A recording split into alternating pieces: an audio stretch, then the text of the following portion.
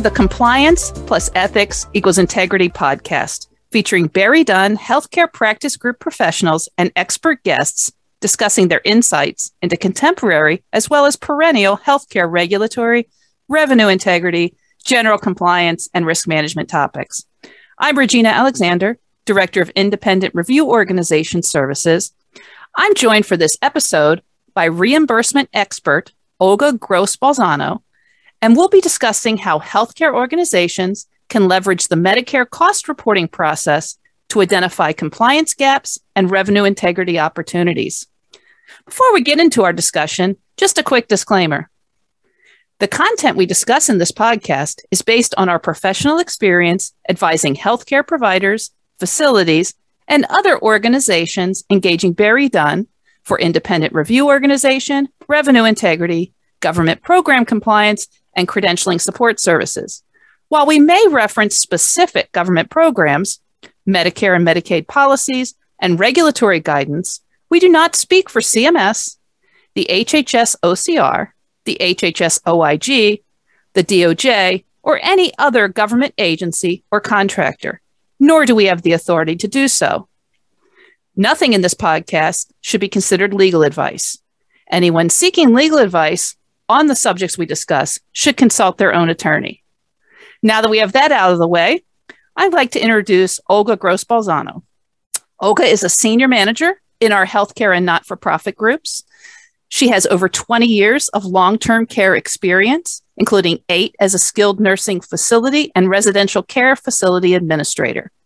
Olga is a certified public accountant, and she holds several specialty credentials, including as a licensed nursing home administrator. Olga focuses on senior living consulting services related to revenue cycle optimization, process improvement, and regulatory compliance. So Olga, what did I miss? Nothing, Regina. Great introduction, thank you, and I'm thrilled to be here. Great, Olga.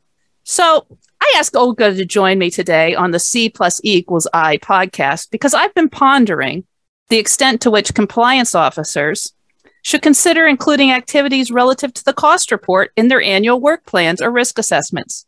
Given Olga's deep expertise with both revenue cycle operations and preparing cost reports for skilled nursing facilities, I'd like to explore these ideas just a bit with her. So Olga, if you'll indulge me just a bit, before we get into the details on the cost report, what changes and trends should skilled nursing facility compliance and revenue integrity professionals be concerned about? Wow, that's really a great question to start with, Regina. There are a lot of recent changes and trends complicating reimbursement compliance initiatives, like it was not hard enough to begin with. First of all, of course, reimbursement environment. Transition to patient-driven payment model, also known as PDPM, as of October 2019. So we've been in this for just 2 years. Providers and Medicare administrative contractors have been working with PDPM for 2 years, and there are still struggles.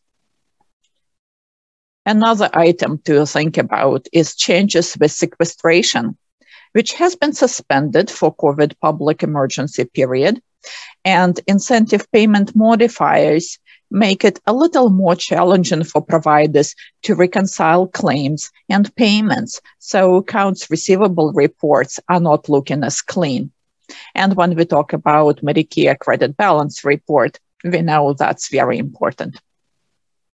Another thing to consider, as we look at automation and systems, there is a general trend of leaving all push notifications behind and making providers responsible for pull notifications. And we know that any change in behavior is a challenge, right? We used to receive important reports, such as PEPR, notices of provider reimbursement through mail. And when providers have to maintain secure sign-ins, credentials to request and download electronic copies, we know that it's becoming a challenge. We know that number of Medicare administrative contractors transitioned all communications with providers to their portals, and providers are not keeping up with the requirement. And what happens is we are missing on those important updates.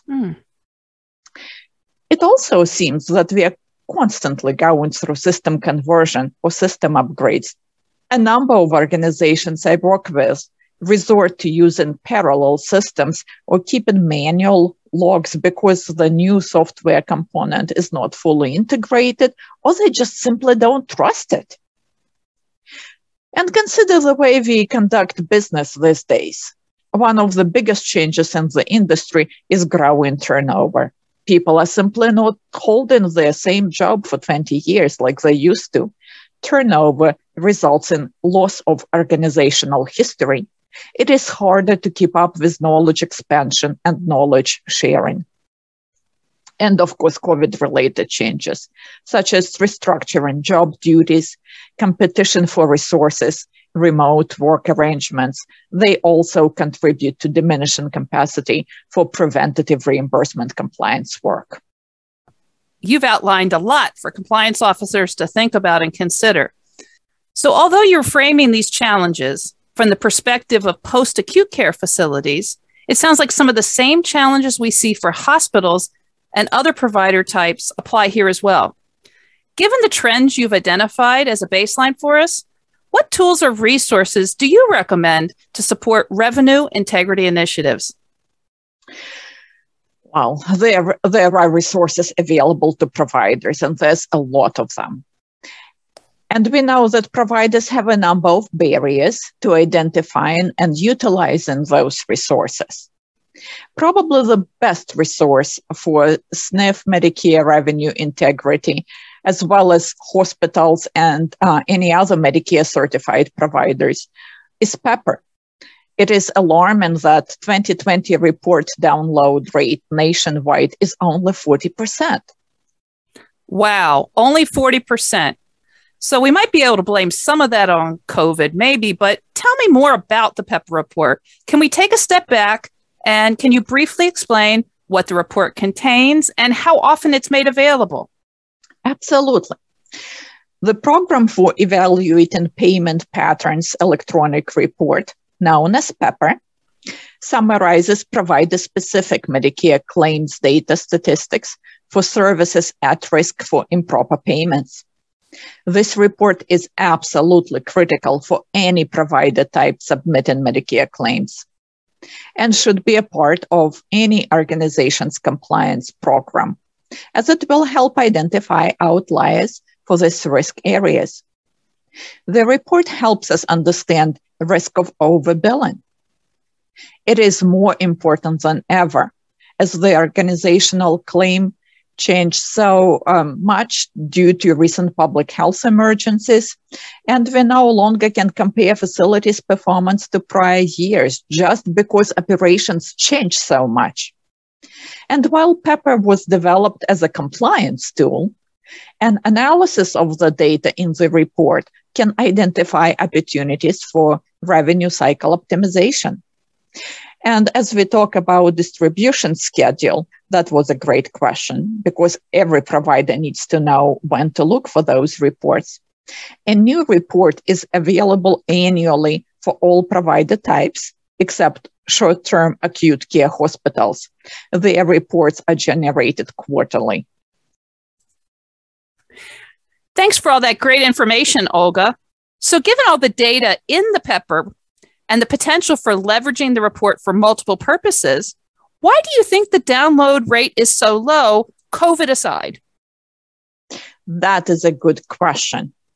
The whole industry has been stressed with COVID and putting down fires, and resources are just limited. So we see diminishing focus on preventative compliance measures, and it is alarming, of course. In addition, turnover is definitely a factor, as only a limited number of management positions may access that report. You know, that makes a lot of sense, Olga. When I was an HIM director in an acute care hospital, these reports, this is how long it's been, these reports did come in paper format, in the mail, and depending on who got the package, You're chasing down in the mailroom to find out where your PEPR report is. Now what we're dealing with is perhaps, again, as you say, a limited number of management may have access to the report, or just a lack of awareness that it is available online. So before we pivot to discussing Medicare cost reports specifically, you also mentioned other resources providers can access besides the PEPR. Yes. Another great tool is PSNR, Provider Statistics and Reimbursement Report, right? Current trends with PSNR are similar. Providers who outsource cost report preparation frequently do not review PSNR because it is the vendors or business partner who pull that report and reviews it. At Berry Dunn, we do not only provide PSNR to our client, but encourage conversation about the billing patterns we see from it. I think it's really important. SNFs are subject to consolidated billing rules, which means that all services provided to patient under Medicare SNF stay should be included in patient claim. With the transition to PDPM, patient-driven payment model, the institutional claim should support the payment classification assigned by minimum data set assessments, or known as MDS. Wow, Olga, this sounds a lot like what I'm used to in the hospital world with DRGs. And you gave us a lot of great tips so far. And you've also queued me up to nicely transition to the core of our discussion about the Medicare cost report. So for our listeners unfamiliar with the why and the how of cost reports, I'm going to do my best here, Olga. Medicare cost reports are used to report expenses for different types of Medicare reimbursable services and facilities. Types of facilities typically required to file a cost report: SNFs, home health agencies, hospices, rural health clinics, federally qualified health centers, comprehensive outpatient rehabilitation facilities or CORFs, and as we mentioned, acute care hospitals. So every facility must complete and file a cost report on a yearly basis, with some extenuating circumstances requiring more frequent cost reports. Filing delays can affect a facility's reimbursement, and cost reporting within a healthcare organization is typically performed by the finance department. However, the fact that the data on the cost report is used for a wide variety of purposes by CMS, including setting PPS, prospective payment system rates, wage indexes, DISH adjustments, which means disproportionate share, outlier payments, the reports would seem to have significant compliance as well as revenue integrity implications. When we first started planning this podcast episode, Olga, and talking about the connection of the Medicare cost report to compliance and revenue integrity for skilled nursing facilities, you mentioned the cost report provides limited opportunities for enhancing revenue. So providers frequently view it as a mandated compliance type task that can be easily outsourced. Can you elaborate more on that thought you had? It is very true that skilled nursing facilities have very few Medicare cost report reimbursement opportunities. They relate to Medicare bad debt, utilization review, and vaccine cost reimbursement.